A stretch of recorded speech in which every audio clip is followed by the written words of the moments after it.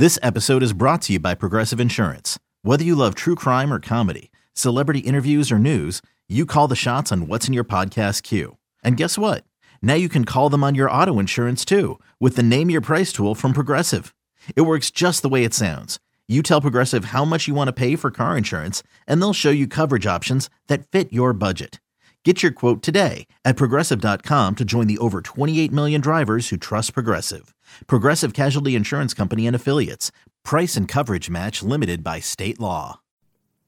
Hey, Keely. Hey, Chris. Welcome to Heard It on the Sidelines. Heard it on the sideline with Shotgun Spratling. Welcome to another edition of the Heard It on the Sidelines podcast with Shotgun Spratling. Thanks again to Keely and Chris for the intro, and thanks to everyone that is returning to listen. For those first-timers out there, the Heard It on the Sidelines podcast is a part of the Peristyle podcast family. It's the podcast where we discuss what's going on at USC, but also try to pull back the curtain to give you an insider's perspective from the people around the USC athletic programs. On today's episode, we're virtually heading to Indianapolis, where the USC basketball team is currently locked up in a hotel, quarantining along with several other teams, awaiting the start of the NCAA tournament this weekend.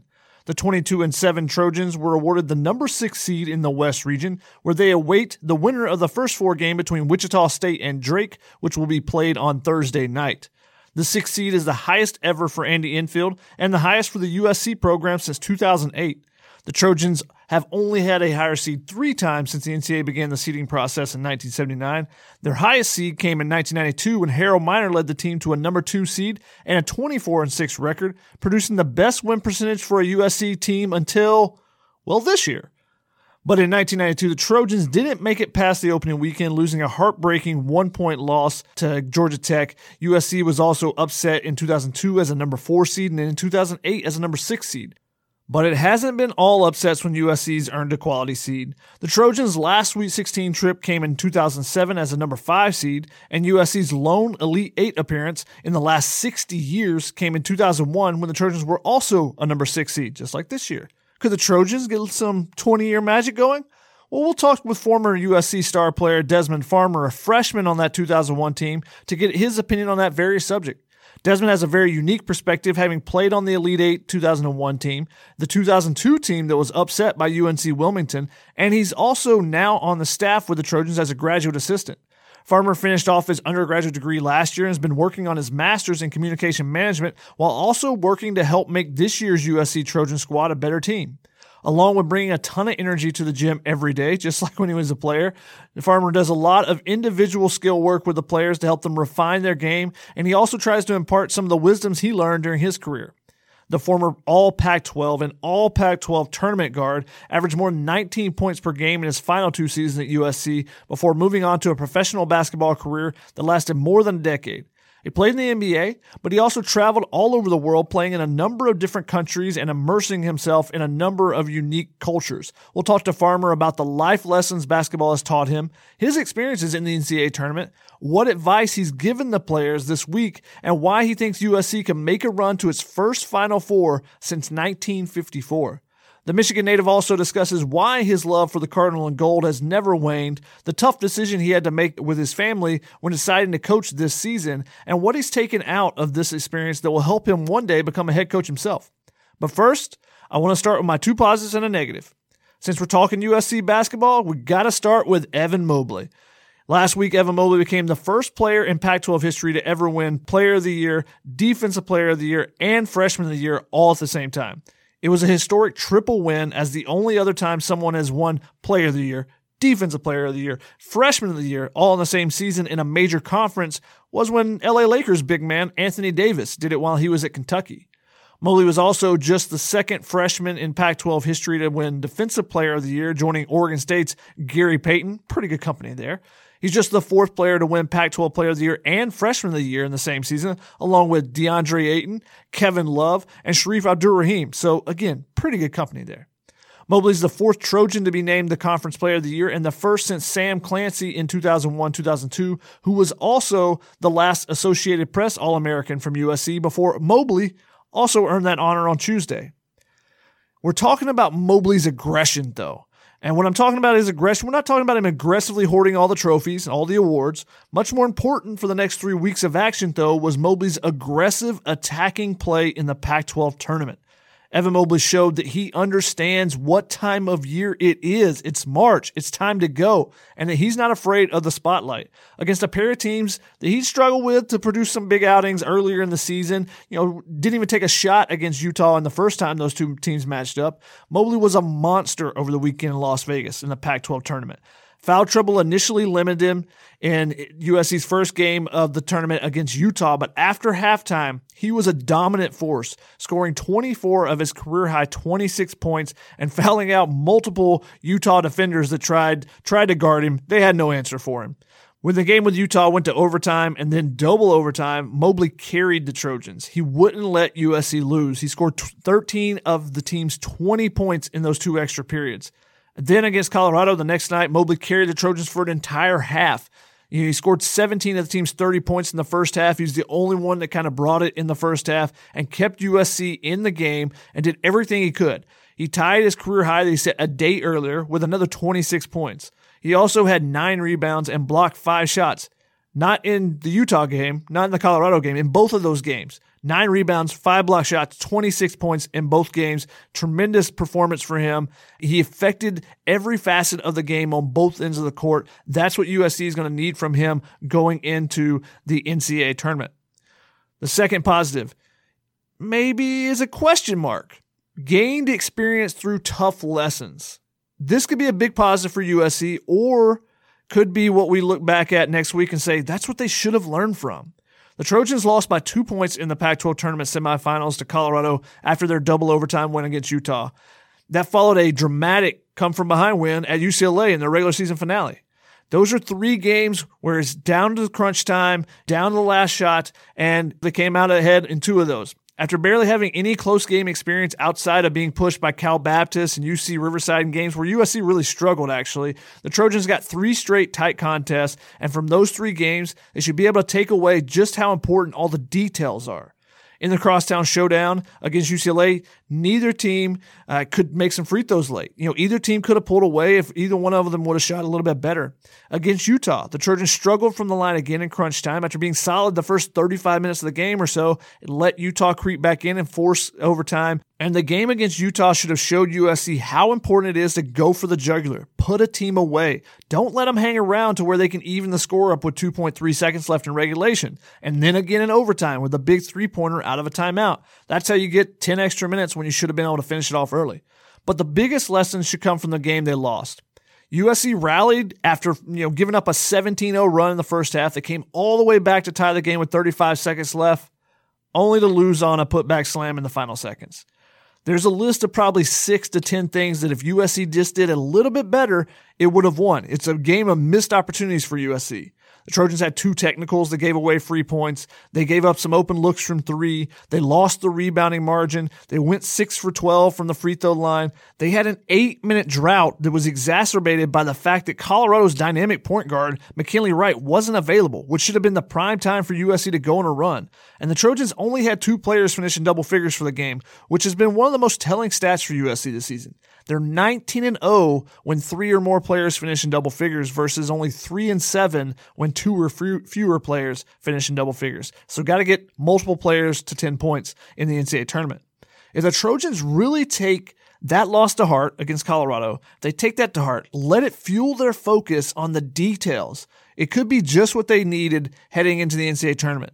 USC's really responded well to most of its losses this season. It's averaged a 17-point victory in the game following its 6 previous losses, and that's including the loss to Utah, factoring it into that 17-point total as well. Now the negative. USC is entering the NCAA tournament just 4-4 in their last 8 games after starting 18-3. During that stretch, they've been very inconsistent with the intensity and energy that they come out with at the start of the game. It's been off the charts in a couple of games against Oregon, against Stanford, huge leads early. it's been pathetic in a couple others. Just no energy, no defensive intensity out on the court, and it's cost them early, and they had to try to catch up. USC had a rally against UCLA. They had a rally in that Colorado loss. They struggled mightily on the mountain trip, and then they got redemption against Utah in the quarterfinals of the Pac-12 tournament, though it did take them until double overtime before they were finally able to finish off the Utes, who Tuesday fired head coach Larry Krystkowiak after missing the NCAA tournament for the 5th straight year. They still weren't able to get over the hump against Colorado, who's won 7 in a row against USC now, including 3 of USC's 7 losses this season. But I guess the positive news is the Trojans can't meet the Buffaloes until the Final Four. There's no way that they can match up in the bracket until at least the Final Four. So they can avoid McKinley Wright, avoid Jariah Horn's three-pointers and Tad Boyle, and still make a run in the NCAA tournament. But they have to lock in immediately. Don't wait till tomorrow, right now, even before they know who their opponent is on Thursday, and then from the opening tip on Saturday. The 2001 team that went to the Elite Eight, they had lost 4 of 6 in late February, including a 45-point shellacking by Arizona. Then they had an overtime win. Sound familiar? But then right after that, they lost by 2 to a really tough opponent. Again, does that sound familiar? Before they won their final 3 games of the regular season heading into the NCAA tournament, and they won 3 games in the NCAA tournament to get to the Elite Eight. So again, gotta ask, could there be a little 20-year anniversary magic with this group?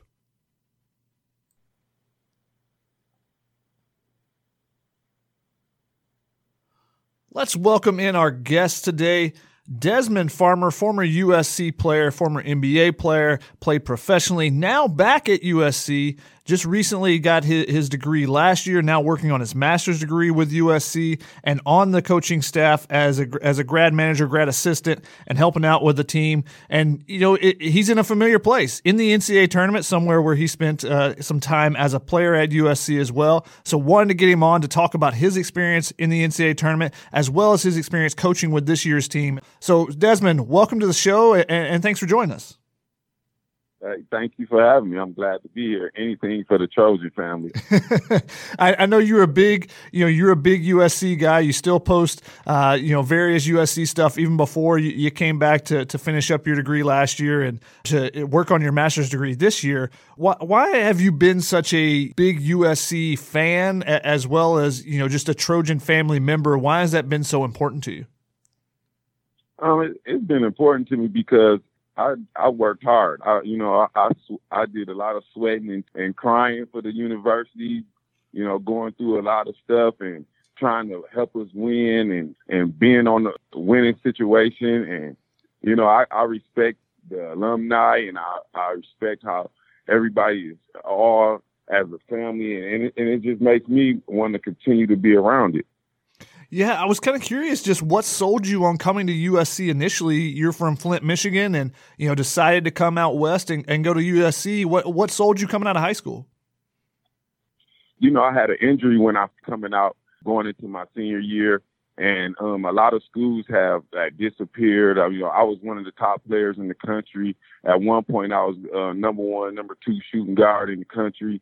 And when I got injured, I tore my ACL, a lot of schools disappeared. And USC just stuck it out. They stuck it out with me. They kept checking on me, seeing how I was doing, how was my recovery going. And I just felt like that helped me make my decision because I seen that they really was interested in having me. So it made my decision a lot easier.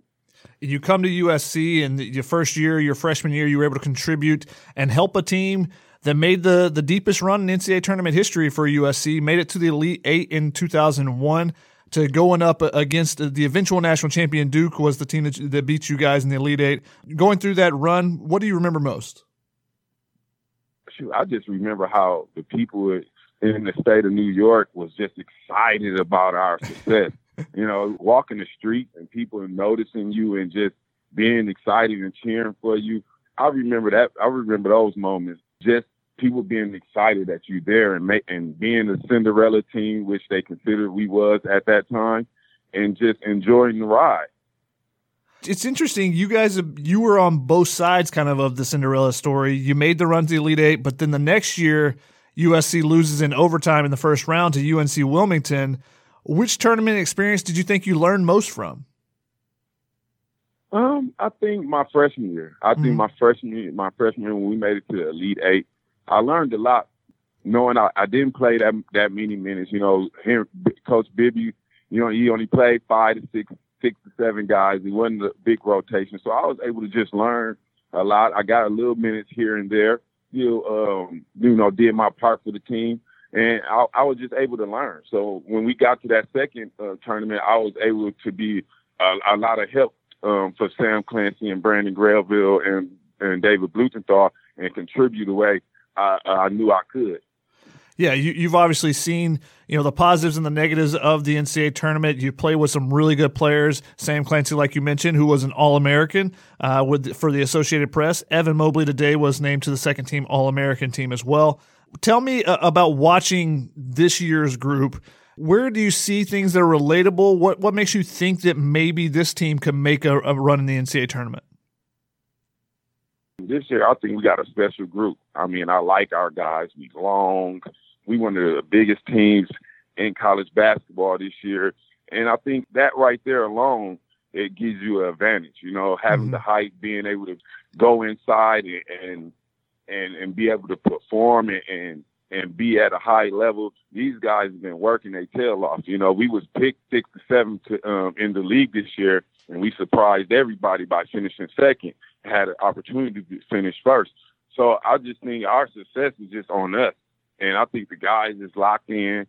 We got smart guys. Our guys love each other. And I can feel the energy that we can do something special right now. So I think we can get further than what we did when I was at USC in 2001 when we went to the Elite Eight. I truly believe that. That's the goal, and that's my goal, is to get this team further than what I did when I was in 2001. And they got the opportunity, and we got the talent. And you got to take advantage of when you having this. You don't come across this type of talent all the time, and we just got to take advantage of it. It's a great opportunity for us down here, and it's all about just being excited and being prepared. And that's what I keep preaching to the guys. It's just about being prepared and ready to go. I know USC fans would love to see you guys get moved out of pushed back in the record book from being the deepest run, and would love to see that as well. What do you think's the key to this year's team making a run? Especially with the experience you have, you've seen what key components are on a team that can make a run. What makes this team, what's the key for this year's group to be able to do that? I think we got a lot of quiet guys. Like far as quiet, and I think if we talked a little more, which I've been working on with them in practice, is getting them to talking and communicating to each other and letting each other know that you got each other's back. And I think once we get to that stage and get over and get in that mode of the game, I think it can take us to another level. But right now, our energy, I feel like our energy kicks out slow sometime, and if we can change that and come out to the games and start strong at the beginning of the game, we can be a special team down here.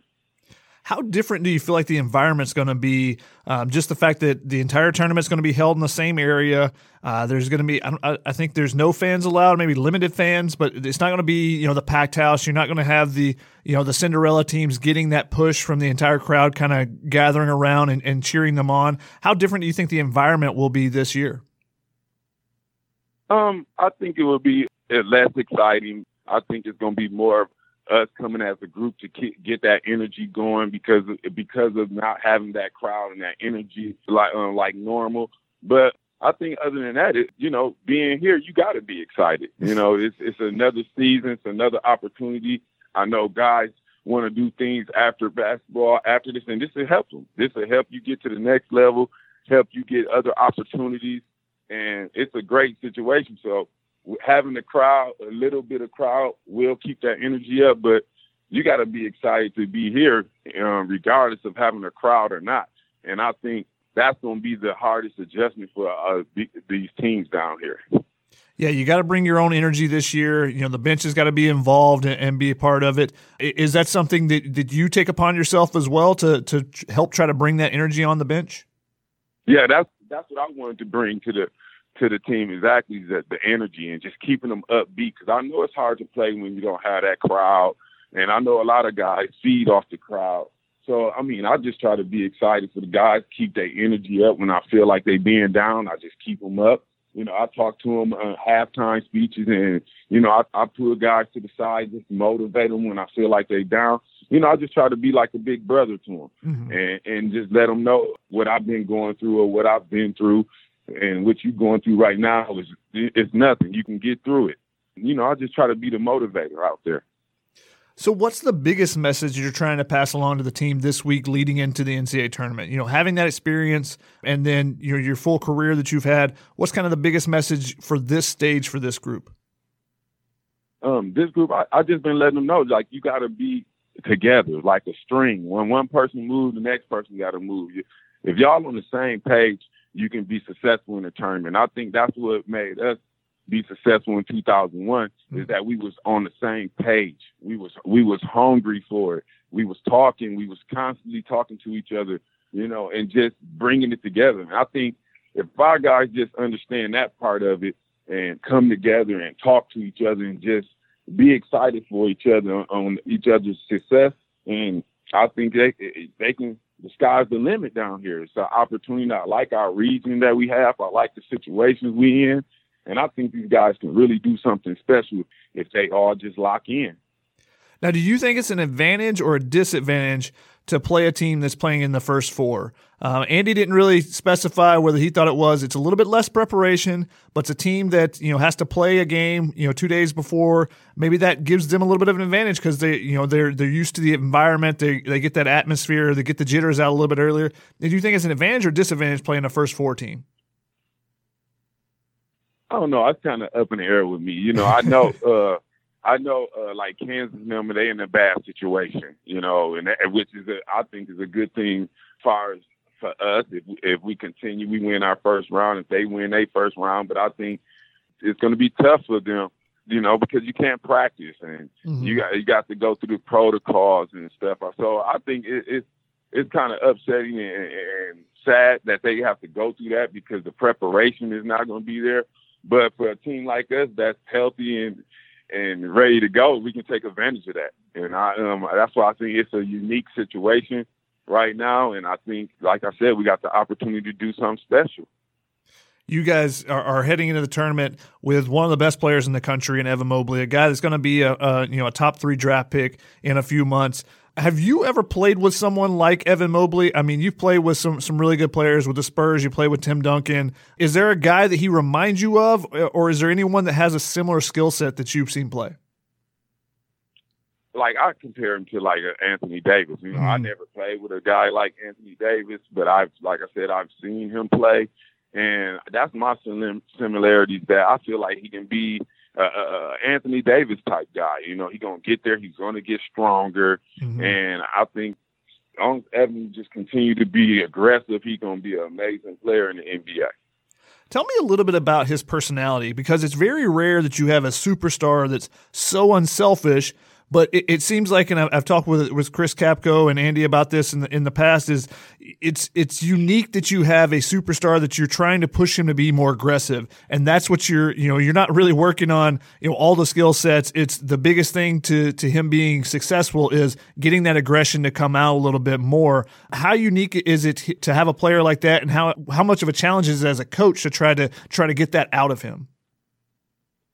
I mean, with Evan, Evan's quiet, enjoy and have fun with the players. And, people think he's just this quiet guy. No, Evan's just as normal as anybody else. He enjoys himself. He's a smart guy, and he's humble. He's a humble guy, and he enjoys playing the game. And like you said, he's unselfish. He takes the right shots. And at the next level, that's what they want. They don't want a thirsty person that's constantly, a headache, a head case. And he's the perfect NBA guy. Whoever gets him is going to love him, and they're going to enjoy having him. And we enjoy having him right now. When I see that he's being cool on the court, I talk to him and tell him it's time to turn it up. It's time to be aggressive. He look at me, I might nod his head, say, okay, and he go out there and play. He's a great kid, and I like the way he carries himself, and I think that he carries himself the right way.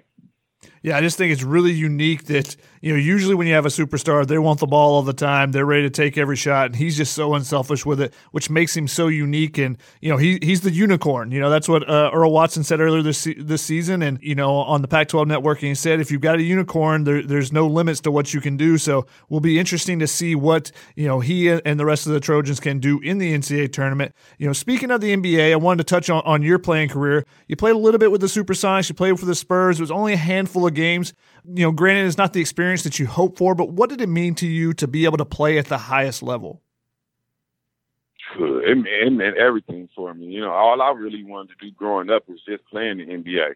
And I actually had 2 seasons. They were cut short because of injuries and being the last guy on the roster, being that 10th, 15th guy on the roster, that'd be the frustrating part because, you never really get the opportunity to show unless somebody get hurt. And if they don't get hurt, you just be there waiting your opportunity. But I was just being excited, just being able to be in the NBA and make it. That was my whole dream when I was little. That's what I was working for during college and getting myself prepared for that. And I got the opportunity. It didn't happen right away. I didn't get drafted, but I kept working, and that's what I kept doing. I just kept working and working until it happened. And I got the opportunity. Popovich was awesome. I enjoyed being around the guys like Tim Duncan, Tony Parker, Ginobili. I was able to learn a lot from them. To this day, I speak to them every now and then. And, I enjoyed myself, especially when I was at the Supersonics. I was able to play with another great player, Ray Allen, Rashard Lewis. So I was playing behind the best of the best. So I feel like I did my job, and I feel like I accomplished what I wanted to accomplish. I didn't get to play like I wanted to, but, I was still there. Everybody enjoyed me. I had a lot of stuff to prove, and I proved myself, and I made it happen. So I was just, happy to be able to do it, period. Getting to the highest level is something that, so many people strive for and very few are actually able to do. So, even though it wasn't a 15-year NBA career or anything, just being able to make it to the top level is quite an accomplishment. You did have a 15 or so year career as far as professional basketball. And you played all over the place. I mean, just looking at the list, I think you would have to use a pen and paper to write down all the places, instead of coming off the top of your head. I'm going to list a couple of them just from looking through Wikipedia and a couple other sites. But Greece, Belgium, Poland, you played in the D League for a little bit, Puerto Rico, Croatia, Israel, Kosovo, Russia, Spain, Dominican Republic, Argentina, Colombia, Venezuela, Saudi Arabia, all over the globe. What was the experience like, as kind of a traveling basketball player and playing in a different league, a lot of times every year, every other year, and just kind of exploring the globe as you go about your career? Sure. I enjoyed going to those different places, and one of my best places was Israel. I enjoyed Israel. It kind of made you feel like you were at home, and that Miami feeling, and it was Americanized. That was my favorite place. But a lot of the places, while you see so many teams, I would go to the D League, playing the D League. When the D League season was over, then I would leave overseas to go play on them teams. So that's why a lot of those teams I played on, it was just like, okay, I got 3 months left of basketball. Let me go sign and play over here and go sign and play over there to make some extra money. Because if you look at it, it's like, dang, Dez was moving around a lot. No, I was just, when I get done playing here, I would go to the next spot. And they would call me and ask me would I come play. I was just hungry to play.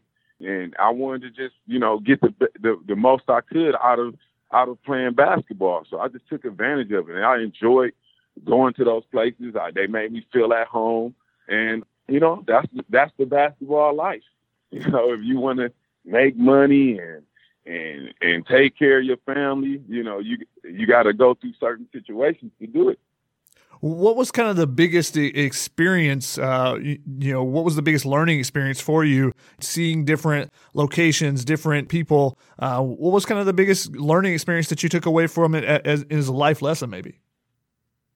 My experience was just going over there and, like, sometimes you would go over to places and they lose sponsorships and they can't pay you, so you gotta be there for months without getting paid. Like, that was my experience, and that's what I was like. I am blessed to be playing in America, because people don't know that it's tough overseas because they run their leagues off sponsorships and stuff like that. At any given month, a sponsor might just leave the team, and just now you're there not getting paid. Wow. So that was my biggest experience. Was just like, okay, you just got to watch where you go and make sure they have all their dots and T's crossed, so you can at least make your money that you're over there trying to make. And so that was like my biggest experience of it, just being away from your family. It's hard, being able to communicate with everybody, being over there, but like I said, it made me a stronger person, and it made me be able to go through adversity and other situations and be able to handle it and come out okay. Yeah, you played in a number of different places. You played in different leagues, but this year has been so unique in so many different ways just because of the COVID, the protocols and everything. What's been the biggest challenge, I guess, or what's been the most unique thing about this season, being on the bench and traveling with a team once again, when there's so many different protocols, you basically can't leave the hotel rooms or anything. What's going to be the hardest challenge for you? It's not getting COVID. The biggest challenge is just not getting COVID, because that it will hurt the team. It will hurt the program. So you want to make sure you do everything the right way. Make sure you're not going in around a crowd of people. Make sure you just stay in your little bubble. And I think that was one of the hardest things. I know, because guys wanted to go home and see their family. You can't go home and be with your family like you want to. And I think, like I said, my hat's off to all our guys, because they didn't do what we were supposed to do. We had one situation this whole year. I think that's a blessing. We was able to get most of all our games in, and a lot of these schools wasn't able to do that. So I'm just happy that our guys went through the protocols the right way and did what we were supposed to do, so we can to put us in the situation we're in right now. It's awesome. That was the only challenging part, I think, for all of us. Yeah, getting COVID is something that could definitely hurt the team, but also for you, it was even more personal than that. You had a son that was born during the pandemic, and he had some autoimmune issues. What was it like for you, kind of dealing with this pandemic as a father, knowing that your son has some immune issues? It was scary. It was scary at one point when I was deciding to be a GA for the team. I had to really think about the situation, and I talked to my family about it. Everybody encouraged me and just told me to just keep going through the protocols. Be safe, do the right thing, and they support me. It was scary at one point, because if I did got COVID, I wouldn't be able to be around my son. I wouldn't be able to go visit my son while he was in the hospital in the bubble. So it was definitely scary for me. But like I said, I had the support of the team. Everybody knew my situation, so everybody made sure I was in a safe situation, and it worked out. I'm here to this day. I haven't caught COVID, thank God, and my family is safe, and everybody is still safe, and we ready to rock and roll. Well, I'm glad to hear that everyone's doing well. You made the decision to join, and obviously you said that was a little bit of a tough decision with the situation going on at home, to become a grad assistant with this team, working on your master's in communication management. What is the end goal for you? Being on the bench with this group, learning from the coaching staff that's there. What do you want to get out of this experience, and what do you hope it will lead to in the future?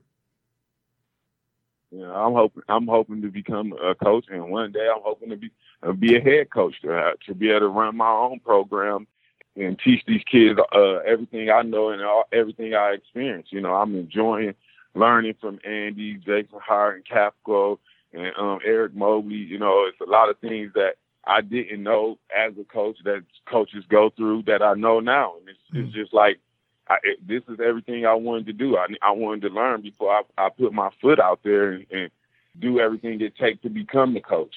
I'm enjoying it. I'm going to continue my process and my journey on trying to become a coach. And I think I'm doing the right things. I think I'm in a great situation with being with my university that I, graduated from and having the opportunity to be here. I'm blessed. I'm actually just blessed to be here. Can you give us one good example of something that kind of stood out to you that you didn't expect as learning from the coaches? How much time you spend in the office? Like you be in the office all day. You be in the office all day just watching film, and you got a lot, but you do have a lot of, I don't know if it's just a COVID situation, but it was just like being up, getting tested in the mornings. It was just, I know this is not how it really is. I know we're in a unique situation and weird situation, but like I said, all the downtime that you have, I didn't really know you had a lot of downtime. All right, one last one for you. Tell me, who is the most important player for USC? Which player needs to play well in this NCAA tournament run for this team to be at its best going on a run in the tournament? Most important player? Yeah, who's the guy that needs to step up and play up to his potential for you guys to play up to your potential as a team?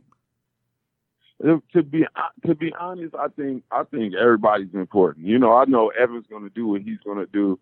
And I think if we all follow his lead and if they all follow his lead and feed off him, I think we got a great opportunity to be successful. He's like top 5 pick. He's going to draw all the attention. Like I would have loved to play with a guy that was top 5, and I can be able to take open shots and be open all the time. And I think once the guys embrace that and see that if we run our offense through him, it helps you. And once they embrace that, I think everybody is needed in this tournament. That's how you get far.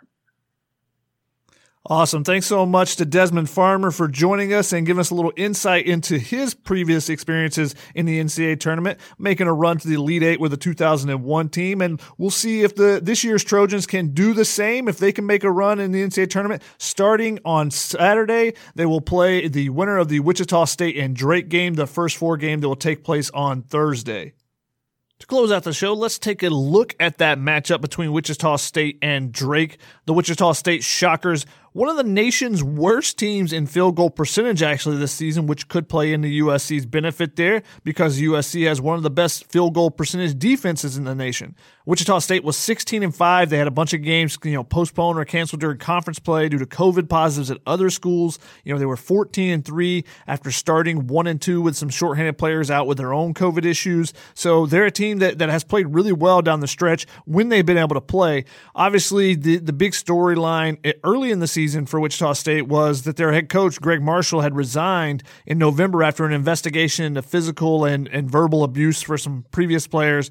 But they have rebounded. They've come together after that situation. This is a team, a program that has been to 8 of the last 9 NCAA tournaments, but no one on this roster has actually played in an NCAA tournament game, so not going to be a bunch of experience there. They are used to playing close games, though. They played a number of games really tight this season, and they've got a unique playmaker in Tyson Etienne. He hits more than 3 3-pointers per game. He's shooting nearly 40%, and he averages over 17 points a game, so they're a team to watch out for if they can get him going. They do play good defense. They don't turn the ball over very much, so those are things that USC will have to attack against, but they're not very good rebounding either. They're negative on negative margin on the season, so that's an area where USC might be able to attack as well. That's if Wichita State can get past Drake.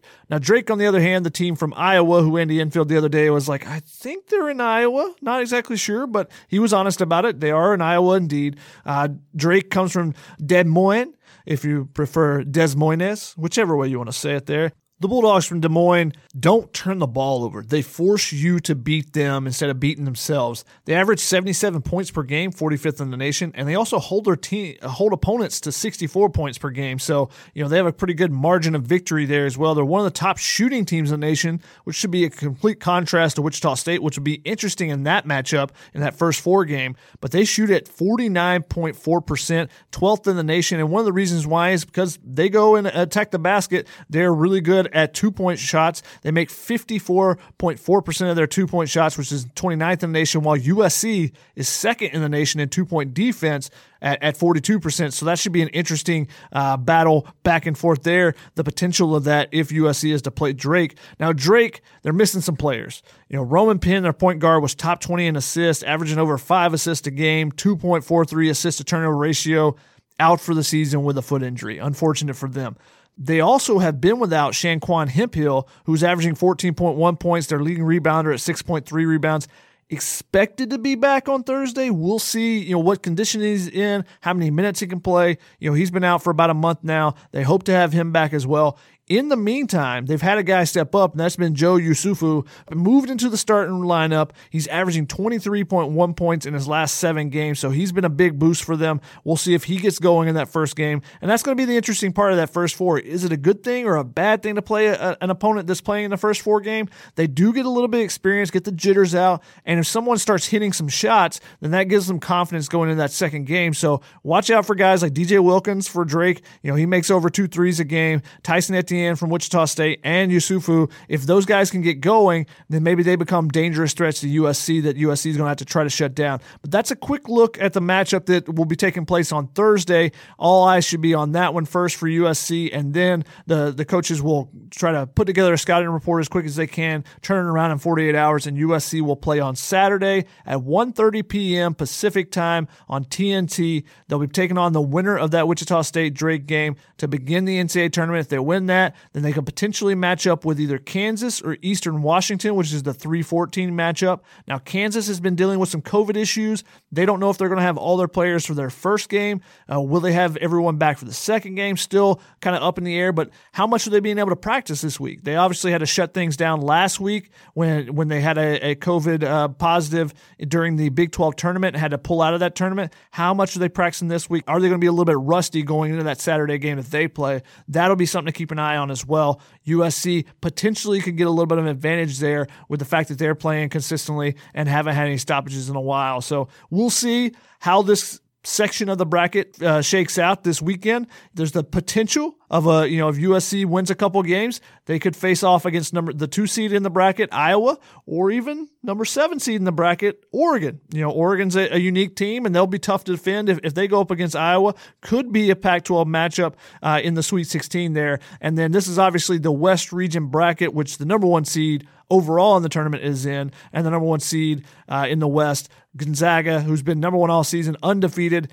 Can anyone beat them on the path to the Final Four? That'll be a big question mark in the Elite Eight. If USC is to make it that far, they would equal the 2001 team, and we'll see if that 20-year magic, if they can push themselves over a little bit further into the Final Four, just like Desmond Farmer thinks they have the capability of doing.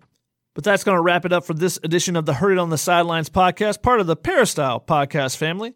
I'm your host, Shotgun Spratling, saying thank you again to Desmond Farmer for jumping on and joining us, and thanks to all you for listening. We hope you'll be back to join us for the next episode of the Heard It on the Sidelines podcast. Peace.